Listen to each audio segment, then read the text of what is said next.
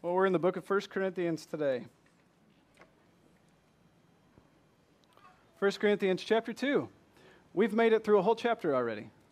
It's like in a blink of an eye. Already through a whole chapter in 1 Corinthians. So we begin chapter 2 this morning. Chapter 2, and our text for today is verses 1 through 5. So let's just begin our time and we'll read that text together.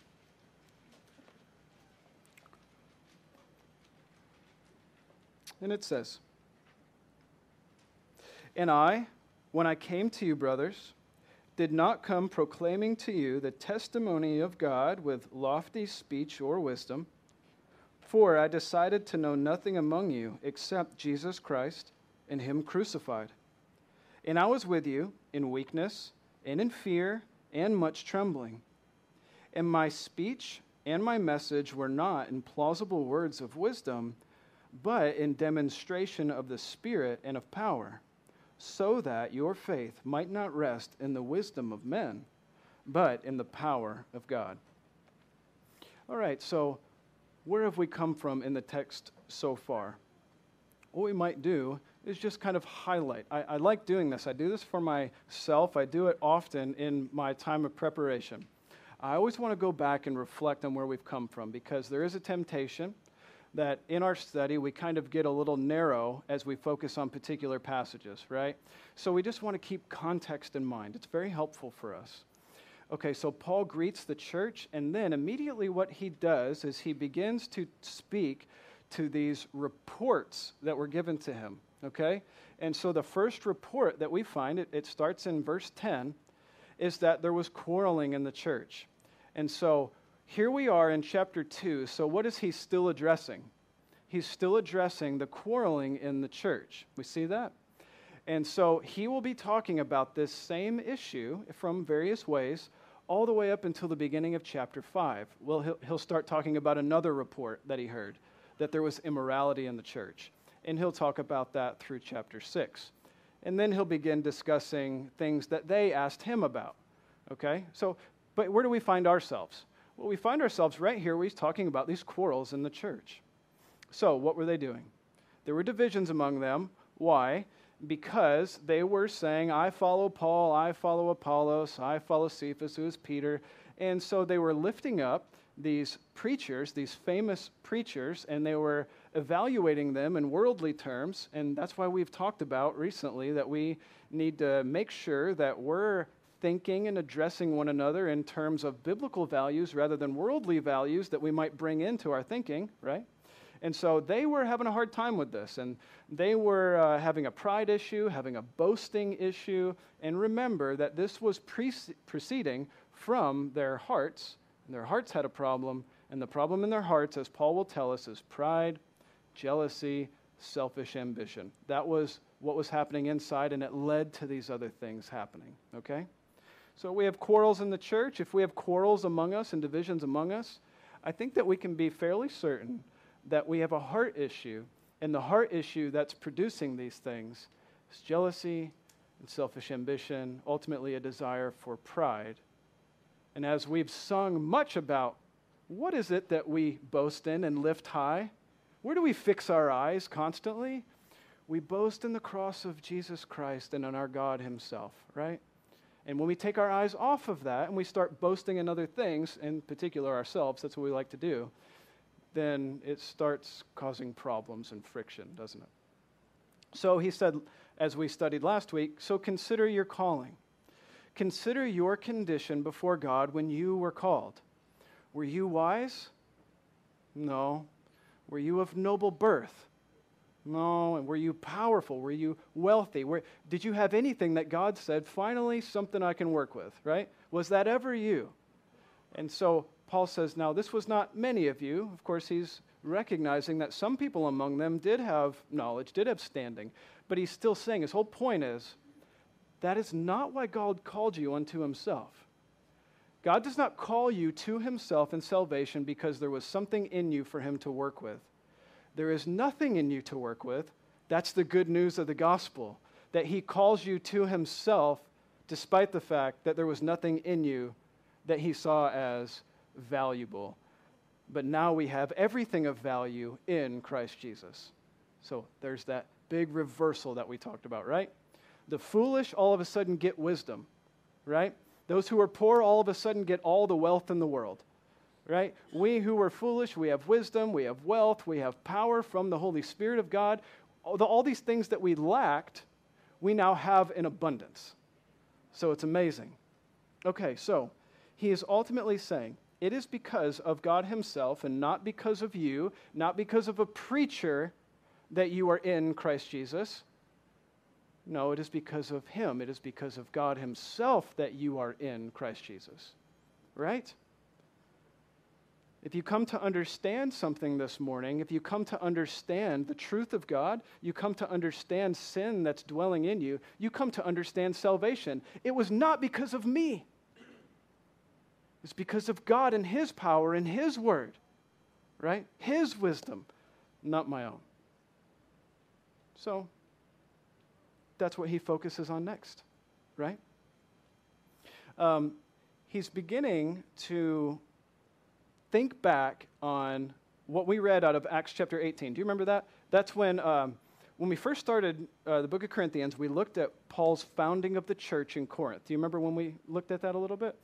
And so we have a little bit of detail about that when Paul was traveling all around that area of the world, and he was establishing new churches as he was preaching Jesus Christ. And people would come to faith, and so there were a bunch of people, and what would they do? Well, he would try to organize that. He'd stay and he'd teach them, and he stayed in Corinth a long time. He stayed in Corinth 1.5 years teaching them the Word of God. We'll talk about that again in just a little bit. But what was Paul doing? He was spending some time there among them, and so now he's going to begin by saying, remember when I was there among you, and I was preaching the Word of God among you. Let's just look at that for a minute. So I think of it in this way. Maybe it's helpful for you. Did you ever dissect things in school? Yeah? At least a worm, right? I mean, I did more than a worm. Some really odd things I've come to find out that other people didn't. Maybe that's just what the school could get their hands on. I don't know. But we are given things, right, as children. Maybe this is still true for you. Maybe you've done it recently. You're given something to dissect. And when you dissect the thing, they don't just say, there it is, now that's all there is to know. It's a frog. No, you have to say, okay, here's a frog. Now, let's learn more about the frog. And you open it up and you see all that there is. This is what Paul is going to do with his visit to them. He's not just going to say, remember when I was there. He's going to say, remember when I was there. Now, I'm going to take it, I'm going to open it up and dissect it right before your eyes and let you know what I was really doing there. Does that make sense? This is what he's about to do in our text for this morning. Okay, so let's just look at verses 1 and 2, and we're going to talk about it this way. We're going to divide the text into 3 different portions, and the first portion is, what is the mystery of God? Just some questions that we might ask. What is the mystery of God? Should be a question mark there. It's a question. What is the mystery of God? Verses 1 and 2. Let's just reread it. And when I came to you, brothers, I did not come proclaiming the testimony of God with lofty speech or wisdom, for I decided to know nothing among you except Jesus Christ and him crucified. So what is it that Paul was proclaiming? If you have an ESV or an NASB or a KJV or an NKJV or a many other things, except for the CSB, if you have a Christian Standard Bible, I don't know if any of you do, but it does not say the word testimony there. When I came and I proclaimed to you the testimony of God, it actually says a different word. And the word that it says is mystery. And so what I would like to do, just as we get started, because I know everyone's just hungry to learn more about the world of textual criticism. And so I knew that, and I'm trying to be sensitive to your needs. So what I'm going to do, just for a second, I'm going to tell you why we're translating this word, or seeing it as the word mystery this morning. And let's just take a second. Now, let me tell you another reason why I want to do this for you. Is because I remember being young sometimes. I don't remember a lot of being young. I don't have many memories, but I do have one memory in particular. Let's just tell you about it. Just take a second, okay? I remember sitting in church. I went to United Methodist Church. And I remember one of the few times ever they had pew Bibles. You're familiar with pew Bibles, right? They had pew Bibles. And the person up front was reading Scripture, right? great, that's good. I remember I grabbed a Bible, and I happened to find where they were at, by just dumb luck, okay? And I remember I was looking, and they were reading, and what I saw on my page did not match the words coming out of their mouth. And you know what I did in that moment as a kid? I said, see, it's not true. This is all just made up. And I remember closing the Bible and putting it back in the pew. Because they were telling me that this was the Word of God. And I said, oh, that's the Word of God, huh? You're telling me this is so true, are you? Well, the words aren't even the same. So, I don't believe. Well, for anyone in this room, that will not be the case this morning. Okay? So, I present to you Codex Sinaiticus. This is a mid-4th century collection of documents. And it was found in the mid-late 19th century. And actually a story about this is pretty fascinating because there was a guy who was in Sinai, wouldn't you imagine? And that's why it's called Sinaiticus. And he was in Sinai, and there was a monastery there. And he was looking around the library in the monastery, and there was a monk there, and his job was to collect all the trash and pile it up and burn it. And this guy, this scholar, the Bible scholar, was on the quest for these different manuscripts, and he had looked everywhere not finding what he wanted, and then he saw a pile of trash, and he went, wait a second. And he pulled the trash out, and it was the Old Testament in Greek, which is the partner to Codex Sinaiticus. And then he said, oh, you're interested in that? Oh, I've got a better copy of that back in my room. They were going to throw it out, but I kept it. And so that's what he gave him. He said, here it is. This is the oldest complete New Testament that we have. It's pretty amazing, isn't it? And so I'm glad you think so. I think so. So this is what we have. What is our Bible based on? Well, hopefully you know that our Bible in English or in any language is based, in the New Testament anyway, is based off of Greek. It's not written in English. It's based off of Greek. No matter what translation you have, it's based off of Greek.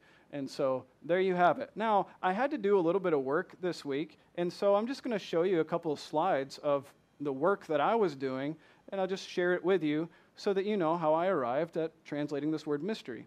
And so if you zoom in on the text by the scan, you can access these scans.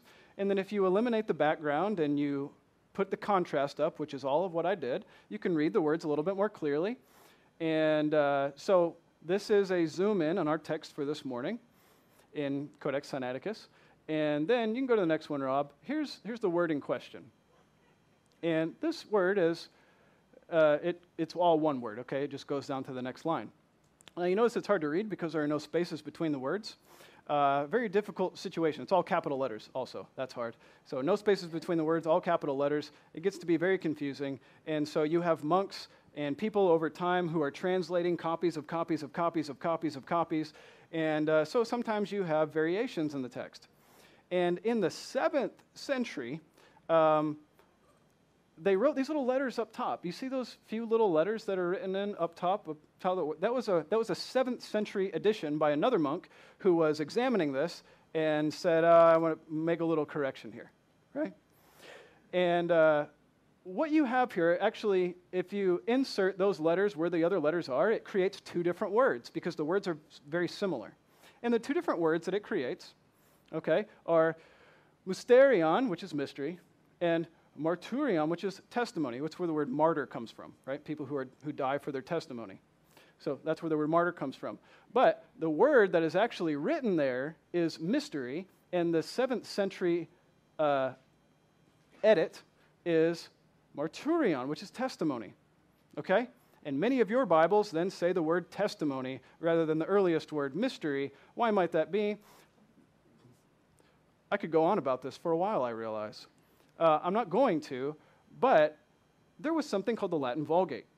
And Latin was the language of the day. This is what the Roman Catholic Church used. And in the Latin Vulgate, what word is used there?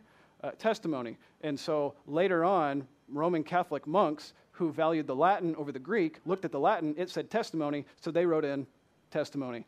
And so many of our copies of the Bible are based on later editions. And so what happened over time is that many manuscripts reflected the word testimony rather than mystery, which is why if you have an ESV, it has a footnote and it says some manuscripts say mystery.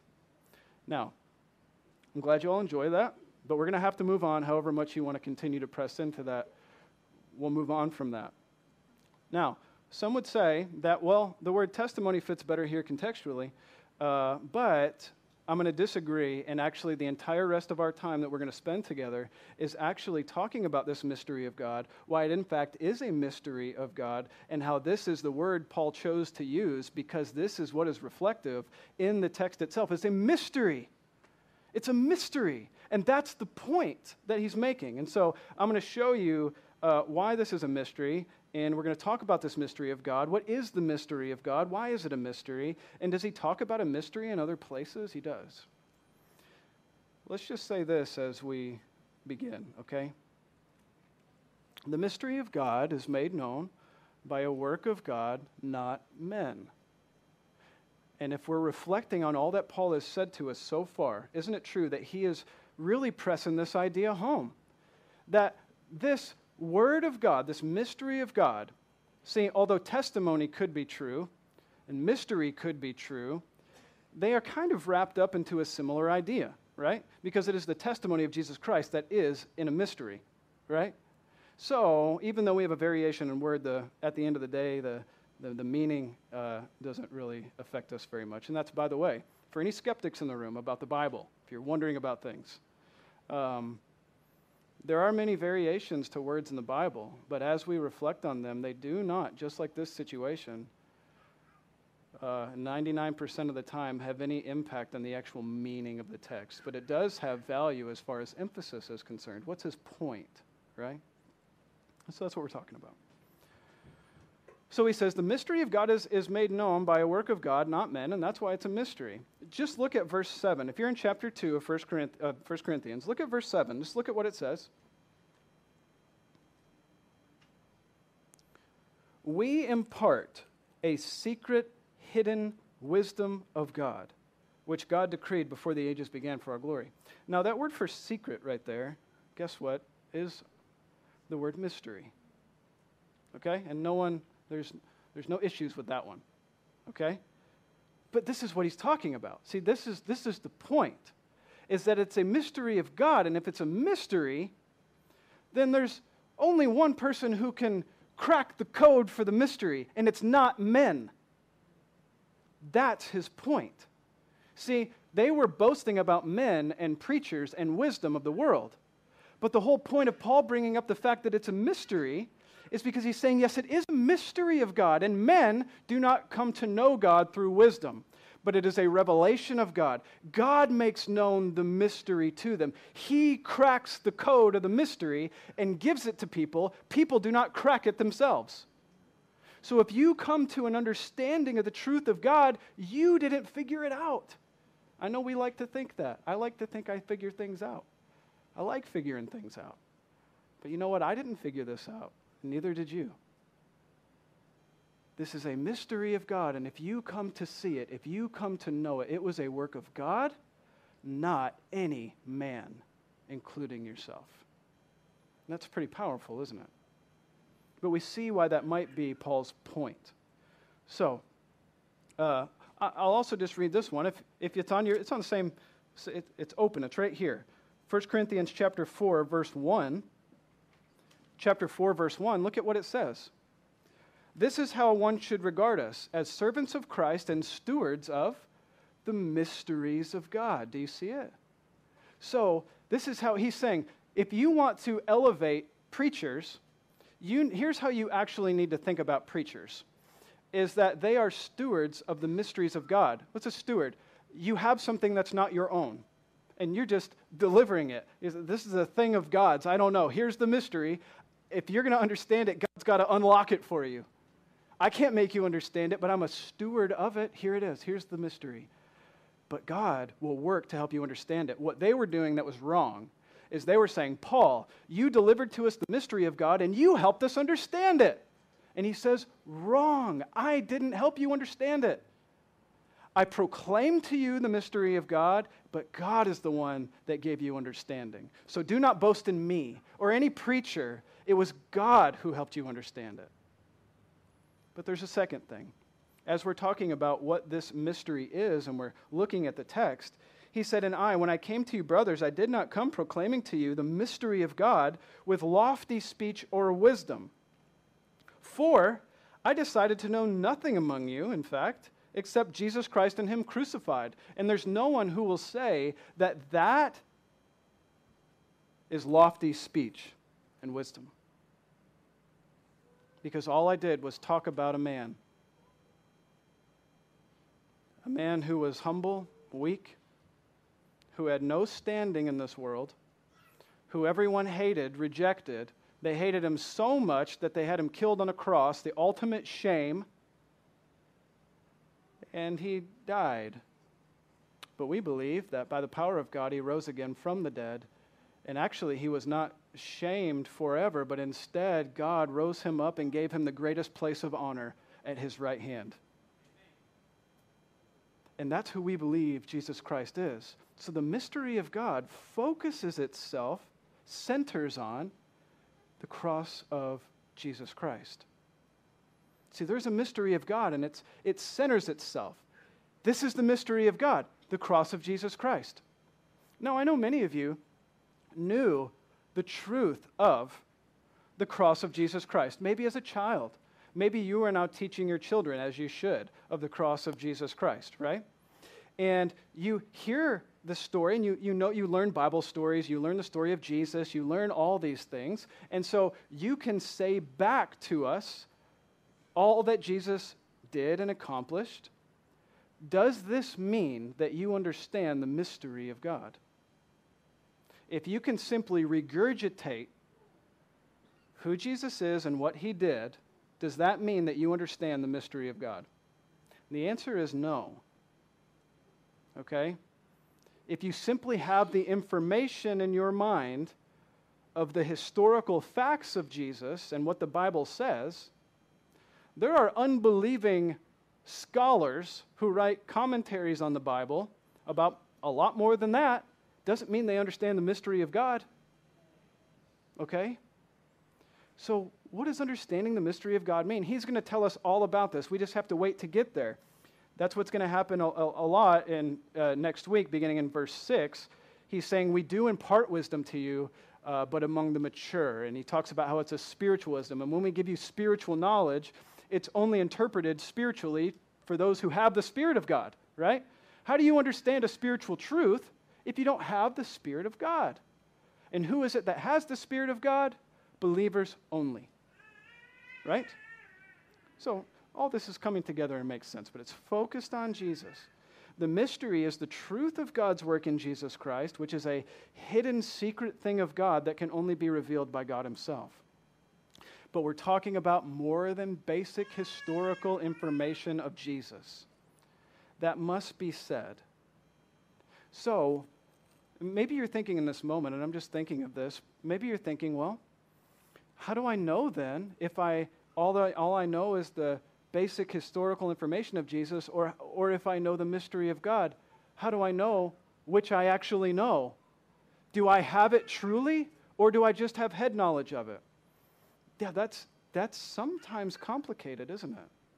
I will tell you right now in this moment, I have a lot of head knowledge that is not yet communicated to my heart. I have told you before, we come in the room and we take a test. I bet you will get a lot of answers right. Doesn't mean these truths have communicated to your heart. Right? So, where are your affections? Where are your desires? Have your values changed? Are you constantly taking your life and matching it up against the Word of God?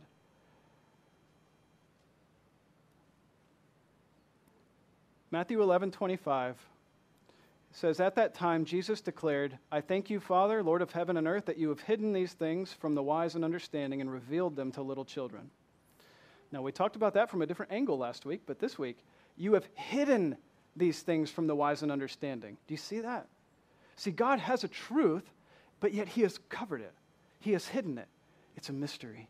It's a secret. And when does he reveal that secret? And to who does he reveal that secret? He does it to those people that he wishes, and he does it in his own time. Remember? He said to Moses, I will have mercy on whom I'll have mercy. I'll have compassion on whom I'll have compassion. Right? All this stuff works together. So this is God at work. One last place here. We're going to go on to the next point here, but Colossians 2, 1 through 3, there is just so much in Scripture that kind of corroborates this situation that we're talking about with this mystery of God. And one of those places is Colossians 2, 1 through 3, and it says, For I want you to know how great a struggle I have for you and those at Laodicea, for those who have not seen me face to face, that their hearts may be encouraged, being knit together in love, to reach all the riches of the full assurance of the understanding of the knowledge of God's mystery, which is Christ. What is the mystery? It is Christ. And what is his desire? That you might come to know the vastness of this mystery. You see, the mystery of Jesus Christ is not this little tiny thing. It is vast. And in it, there are treasures of wisdom. And that's why he said, in whom are hidden all the treasures of wisdom and knowledge. So here is this mystery of God that he uncovers, he unveils, he gives you understanding. And when you come to understanding, there is a vast wealth of treasure there to be found. And what his prayer is for those people is that they might continue to see it more and more and more. So here is a question for you immediately this morning. Are you digging into the wealth of treasure that is Jesus Christ to say, I have not yet learned all there is to know of this mystery of God? Or do you think, maybe in your own pride, that you have learned all there is to learn and now you're just floating through this Christian life? There is nothing left for you to uncover. There is nothing new for you. I know it. I'm kind of in the position now where I know, and so you just come to me whenever you need knowledge, right? Wrong. There should never be a day, a time, a thought that says, I have arrived at the fullness of the knowledge of God. But the great thing about this is one day you will. You know that? One day you will. See, for now we see in part or in a mirror dimly, but then one day, face to face and truly and fully, we will know it all, and we will rejoice in it, and we will give God the glory for it. That's amazing, isn't it? So that time is coming, but that time is not today. But it does not mean that you just coast and you're okay with what you have. But we should be digging in. Okay, so this is an encouragement from me to you. How much of your life, your energy, your focus is spent on digging in, pressing into the truth of the vast wisdom and knowledge of God in Jesus Christ? How much of your energy goes into that? How much of your energy goes into other things that at the end of the day are going to turn out to be useless? So I think in that type of evaluation, we can all say, we've got a ways to go. Would you agree? I hope that you do agree. So what else can we say? The mystery of God in the Son of God is made known by the Spirit of God through the Word of God. You like that? Okay. I hope so that you would again. The mystery of God in the Son of God, that is in Jesus Christ, is made known how? By the Spirit of God, communicated in what way? Through the Word of God. Wouldn't you know it's all of God? Amazing. It's all of God. This great mystery of the Son of God. It is God's mystery, and it is made known by the Spirit. How? Through the Word.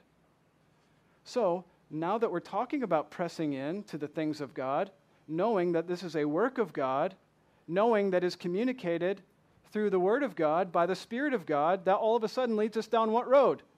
Where should I take a pretty big emphasis of my time and study and thought? The Word of God. And you might say right now, you make that point pretty often. You can let up a little bit. We get it. That we need to be studying the Word of God more. We need to focus on the Word of God more. So I will just let you know, if this is getting, annoying for you that I keep saying this, then one of two things probably, that you're just going to have to grow to get to like it. Or if you can't get to like it, this might be an indicator of a greater issue. Because what we know is that we must press into the Word of God. We must. And if we are to experience growth, which I know all of us in the room are, it is not going to happen if your life is void of the Word of God. Because God is going to reveal things to you. He's going to reveal sin to you. He's going to reveal himself to you. And he's going to do it through his word, which he wrote himself through men. Okay? So I just want to again encourage you in that. One text here is Romans 16:25 through 27. Listen to what it says.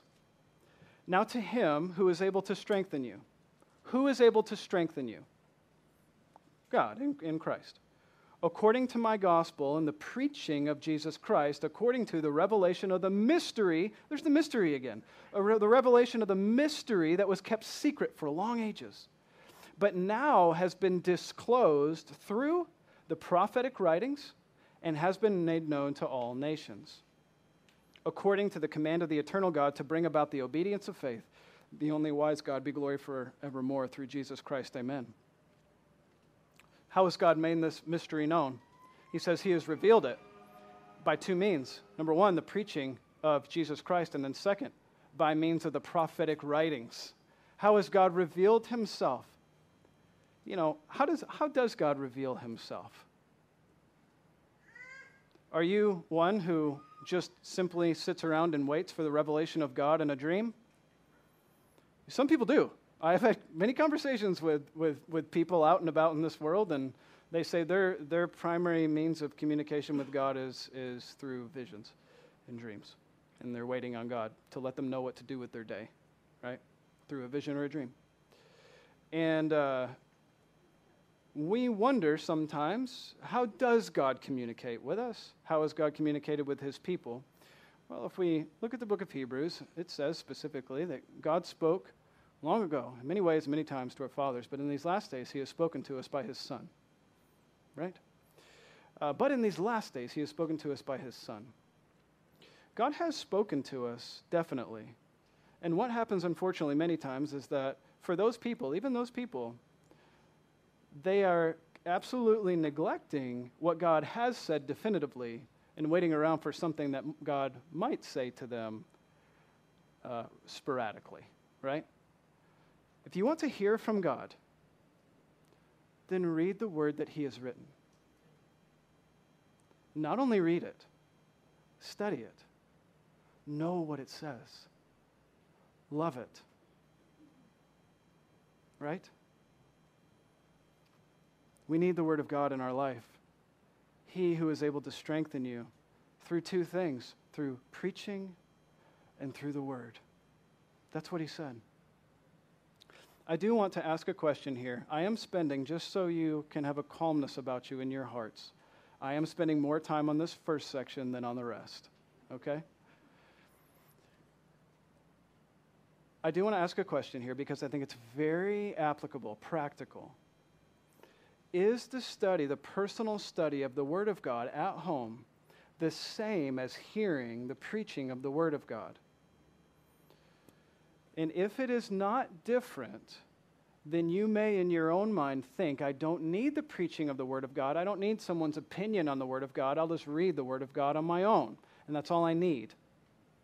I have also heard this much from people out in the world. If you hold both of these things as equal in your mind, and you say, well, it's one can substitute the other because basically all this person is doing is studying and telling me what they learned, I'll just go study it and learn it myself. Is it the same? Or does God have other intentions for specifically the teaching and preaching of the Word of God that is different than your personal study of the Word of God? So I will tell you basically and most simply that yes, they are different. They are not the same. The preaching of the Word of God is different for many reasons than our study of the Word of God at home. And how and why might that be? 1 Corinthians 12 begins to talk about spiritual gifts and also offices in the church, the way that God has gifted his church. And one of those giftings to the church in 12:28 is teachers. Do you see that God gives teachers to the church? If we didn't need to be taught the word, then God would not have gifted his church with, you guessed it, teachers. If we all had the same ability and gifting of God to teach ourselves, then we wouldn't need teachers. This is one aspect. Looking at the spiritual gifts also in Ephesians 4, let me just read this a little bit. He gave the apostles, the prophets, the evangelists, and the shepherd teachers, or the shepherds and teachers. For the sake of what? For the sake of equipping the saints for the work of ministry and the building up of the body of Christ, until we all attain the unity of the faith, the knowledge of the Son of God, to mature manhood, to the measure and the stature of fullness of Christ. So we need to keep going here, verse 14, so that we may no longer be children, tossed to and fro by the waves, carried about by every wind of doctrine. Right? Why did he give shepherd teachers to the church? To protect the church, to instruct the church in proper doctrine, that the church itself might not be led astray. So God has real intention for the preaching and teaching of his word corporately, in addition to your study of the word of God at home. Does this make sense, what I'm saying? So you must see these two different categories of thing taking place, because if you don't, what that will lead to is a devaluing of preaching or a devaluing of personal study at home. Because you think, well, I have the word of God given to me on Sundays, that's more than enough for me, that's good to go. Or you might think, I don't need that so much, all I need is my Bible at home, me and the Bible. But that's not the way God designed it. And if that's not the way God designed it, then he must have a purpose behind it. Wouldn't you agree? And so we need to recognize that God has a purpose behind preaching, the preaching of the word. Okay? Does it mean the person preaching the word is better than you? I didn't see a lot of head shakes. Are you wondering? Like, I don't want to offend him. I don't know. Is the person preaching the word better than the people listening to the word preached? No. Isn't that the whole point that Paul is making? You're boasting in preachers, boasting God. So hopefully you've seen now why we've gone down this road. Because it leads down this path. There is not a boasting in the one preaching the word, because the preacher is simply a steward of the word of God to the people of God. So we give the word of God, right? So we preach the word of God. Why? Because the word of God is what we need. This is how God has communicated to us. So we preach the word. Okay? So God does intend to use the preaching of the word. Let me just make a quick note here before we move on to verses 2 and 3. That not all preaching is the same in your life. I have made this point in the past. I would like to make it again because it's relevant to the text and the concept of what we're talking about. Not all preaching is the same in your life and is not all equal in your life. And the reason being is because of the design of God's church. Not every elder or pastor in this world is your elder or pastor, which means they are not your shepherd, right? That does make sense, does it not? There are pastors in this world who are not my pastor or shepherd, but in the local assembly, there are pastor, teachers, elders, shepherds, overseers that are your overseer. So there is then a distinction between listening to a random sermon somewhere in the online world and listening to a sermon from your elders at your church. Do you hear what I'm saying? There is a distinction, and that distinction comes from God's setting up of the church.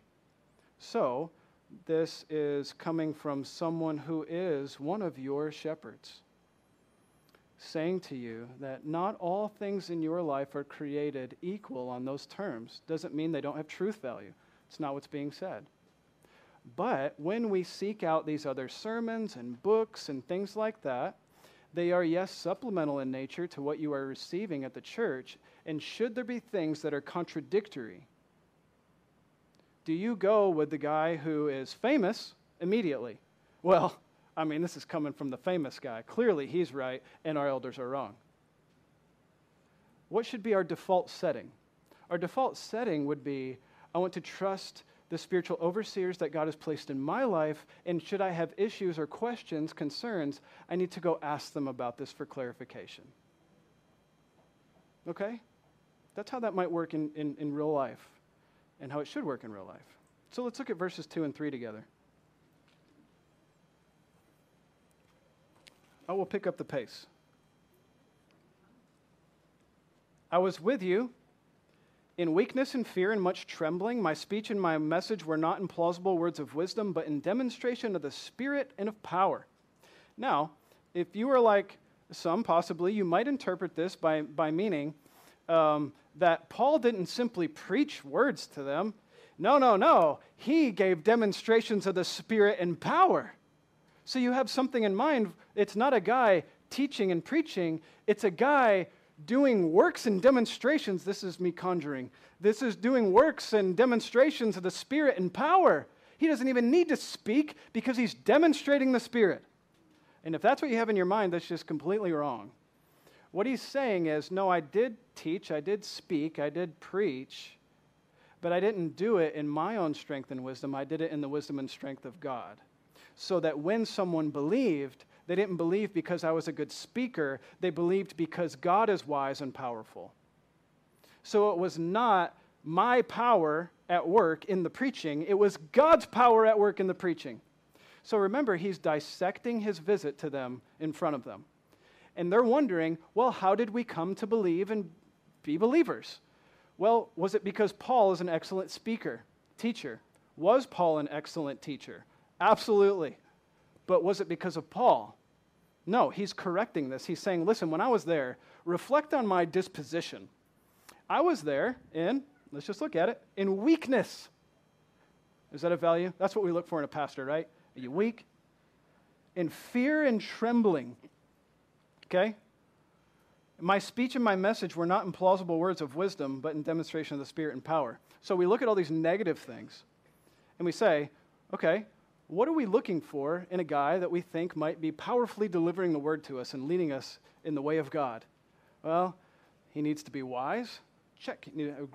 Great education. He needs to be just a wonderful speaker. He needs to have power. You know when a guy walks into the room and he starts talking and you can't even talk because they're talking, right? You know, they need to command the room. They need to speak with authority and power and confidence.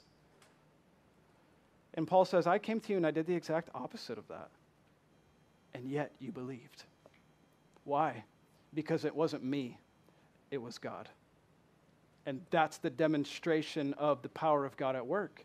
So you don't need me to do that. You need me to explain to you and expound upon the Word of God, and God will work.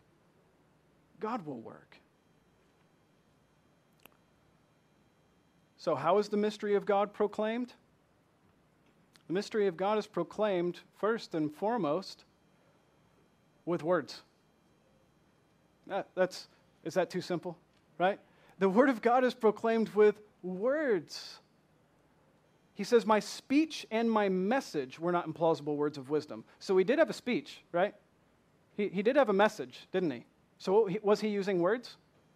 If you go back and you read, we're not going to do that this morning, but if you go back and read those passages there I have listed for you in Acts, that's exactly what he was doing. He was reasoning with them with words. Paul used reason, he used persuasion, he used the Word of God. But at the same time, what was he relying on? His power of persuasion? Was he relying on the words that he was saying? Was he relying on saying them well? No, he was relying on the power and the wisdom of God to uncover this mystery of God. That's what he was relying on. Is that what you're relying on this morning? You know?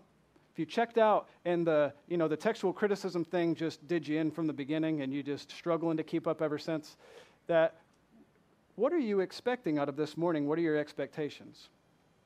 That I might deliver to you something in a way that you've never heard it before because you trust in my ability to teach the Word of God. If those are your expectations, you have wrong expectations. What you should expect out of me, however, is to be faithful to the Word. And as I'm faithful to the Word, you are relying on the Spirit of God to reveal to you and uncover for you the mystery of God, which is found in Jesus Christ. Are you relying on the Spirit of God this morning to lead you into understanding? Because if all you understand is my words, but you have not understood the words of Christ found in the mystery of God, then you've missed the whole thing. Right? So I want you to continually be trusting as I am trusting. Not in my communication. If we were trusting in my communication, we'd all be done for. You know that. You can laugh. That's fine. You know that if we were trusting in my communication abilities, there is no hope for us. But if what we're trusting is the power of God to reveal to us His truth from His Word, then this is all we need. This is what we need.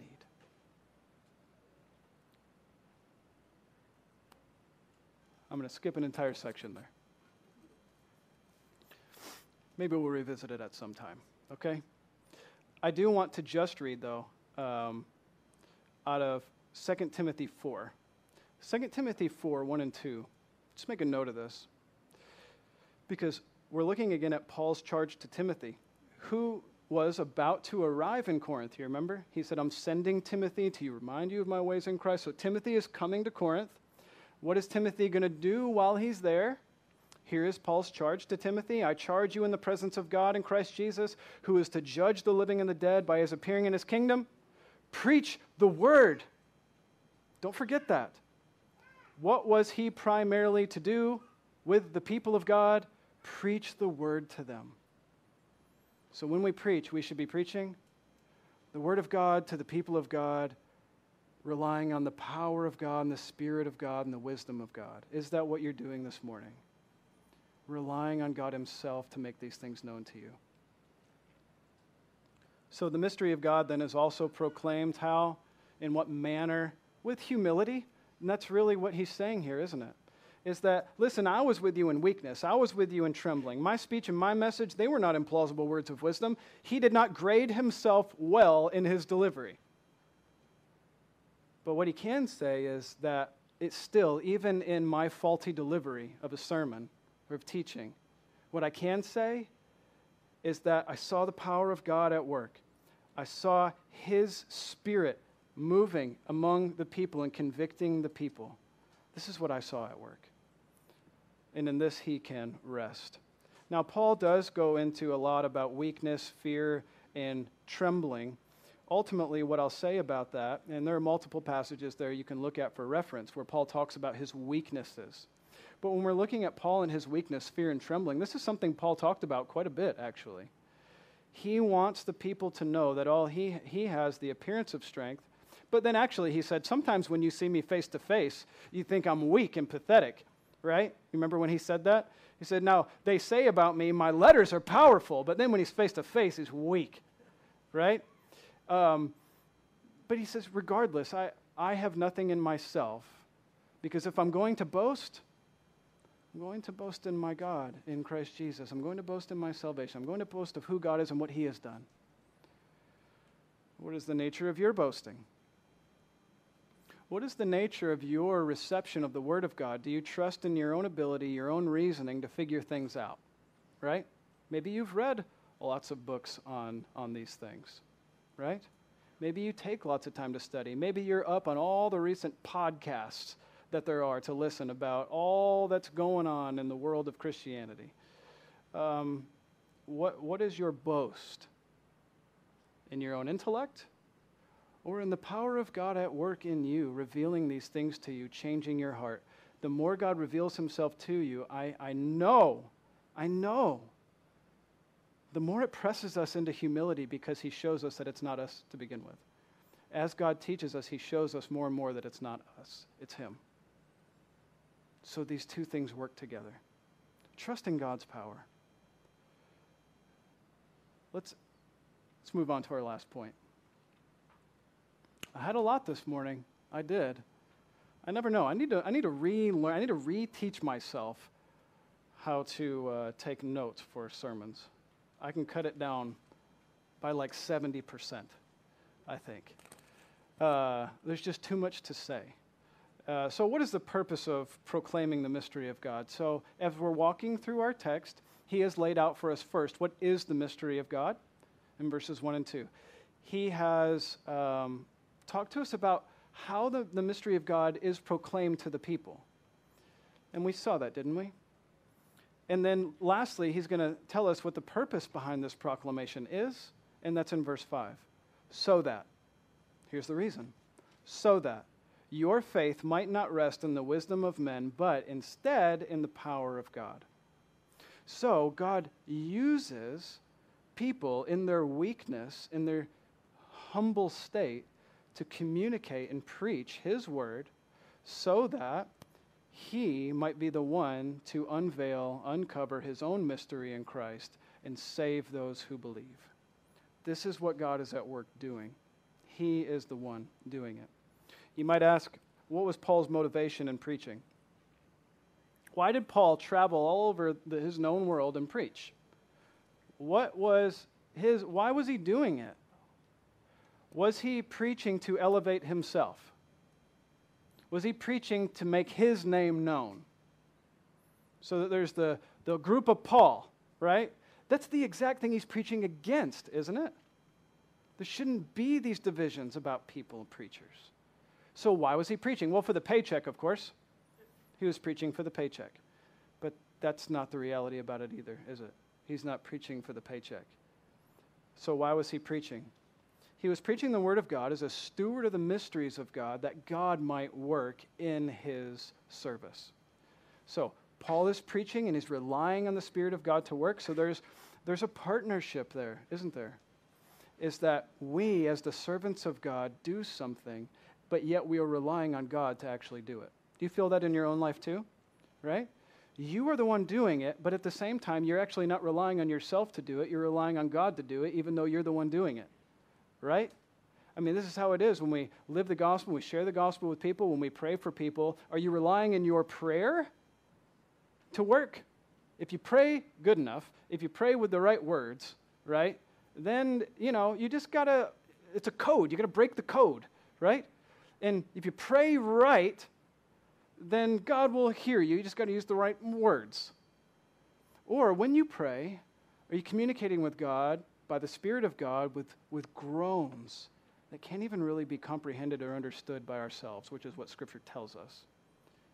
And we are relying on the Spirit of God to communicate with God himself in his fullness to hear our prayers, because we don't even know how to pray as we should. So when we pray, we are not relying on ourselves to pray well, but we're relying on God, the one who hears and knows. Right? And the same thing is true when we're talking about preaching, which is a lot of what our text is about today. We are not relying on the act, but yet we are doing the act. But what are we actually relying on? Who are we relying on? We're relying on God to do the work. We pray for you that God is at work in your life, and when the word is proclaimed here, we pray that God would do something with it in your heart and in your mind. For all of us, this is what we desire. Isn't this what we want? So what does it do? The proclamation of the mystery of God produces faith in the power of God, not men. Because that's not what we're relying on anyway, right? And this is his whole point. So he wants them to reflect. Now, next in the text, what he's going to tell us is, now, I told you that it's not our job to impart wisdom to you. We can't do that anyway. But among the mature, now among those who have the Spirit of God at work in them, we do impart wisdom.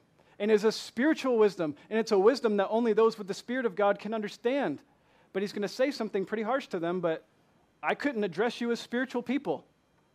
You were weak with quarrels, and you were not pressing forward in your faith in the mystery of God. So I need to address you as children instead. This is what he says to them. So we pray for our church, and we pray for ourselves, we pray for those next to us, that as the word of God is preached, and you pray for us. You pray for us as we preach. Do you pray for us? We want you to pray for us, that when we preach the word of God, that it is truly the word of God that we are preaching, that we are not preaching ourselves, but that we are preaching Jesus Christ. We are preaching his word. And as we preach his word, we rely on God to use that to impart wisdom and knowledge to us, conviction of sin, awareness of who he is. Isn't that what we want? Because without an awareness of God and sin and the word of God, how are we to progress in our faith, which is what God desires for us?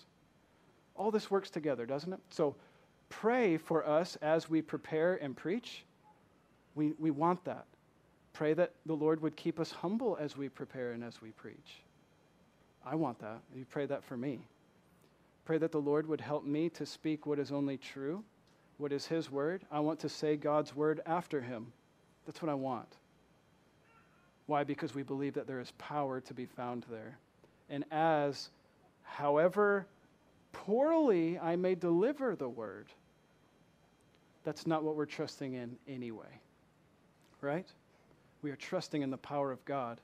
And I hope that you have seen the power of God at work among you as you see the impact that God is having in the lives of the people of this church. Have you seen it? Have you seen it at work? I have. And so we should be encouraged by that. It's demonstration of the Spirit and power, because it wasn't me that made you believe. It was God and his work and his wisdom and his power to help you believe, to cause you to believe. And that's we have faith in him. Okay? All right, let's all pray together. Lord, thank you for our time together today. Thank you for your word. Your word is powerful. We need you. We trust in you to continue to use your word as you use your Spirit among us to teach us and to humble us and to help us to see that it is not anyone's ability or power or wisdom, might, status that causes us to see your truth. But no, it's you. You are the one that causes us to see your truth. It is your power. It is your wisdom. It is all of you. So we pray for our church, that our elders, that we would all be humbly considered as stewards of the mysteries of God, and we are not preaching ourselves, but we are preaching your word, your truth to your people. God, we also pray for your people, and we pray for us today that we might be humbly receiving your word for what it is, your word, and not the word of men, that we might receive it, and that by your Spirit we might know that these things are true, and that as we see that they are true, that our lives are changed, and we're able to give you glory as we press forward in maturity in Christ together. We pray this in Jesus' name. Amen.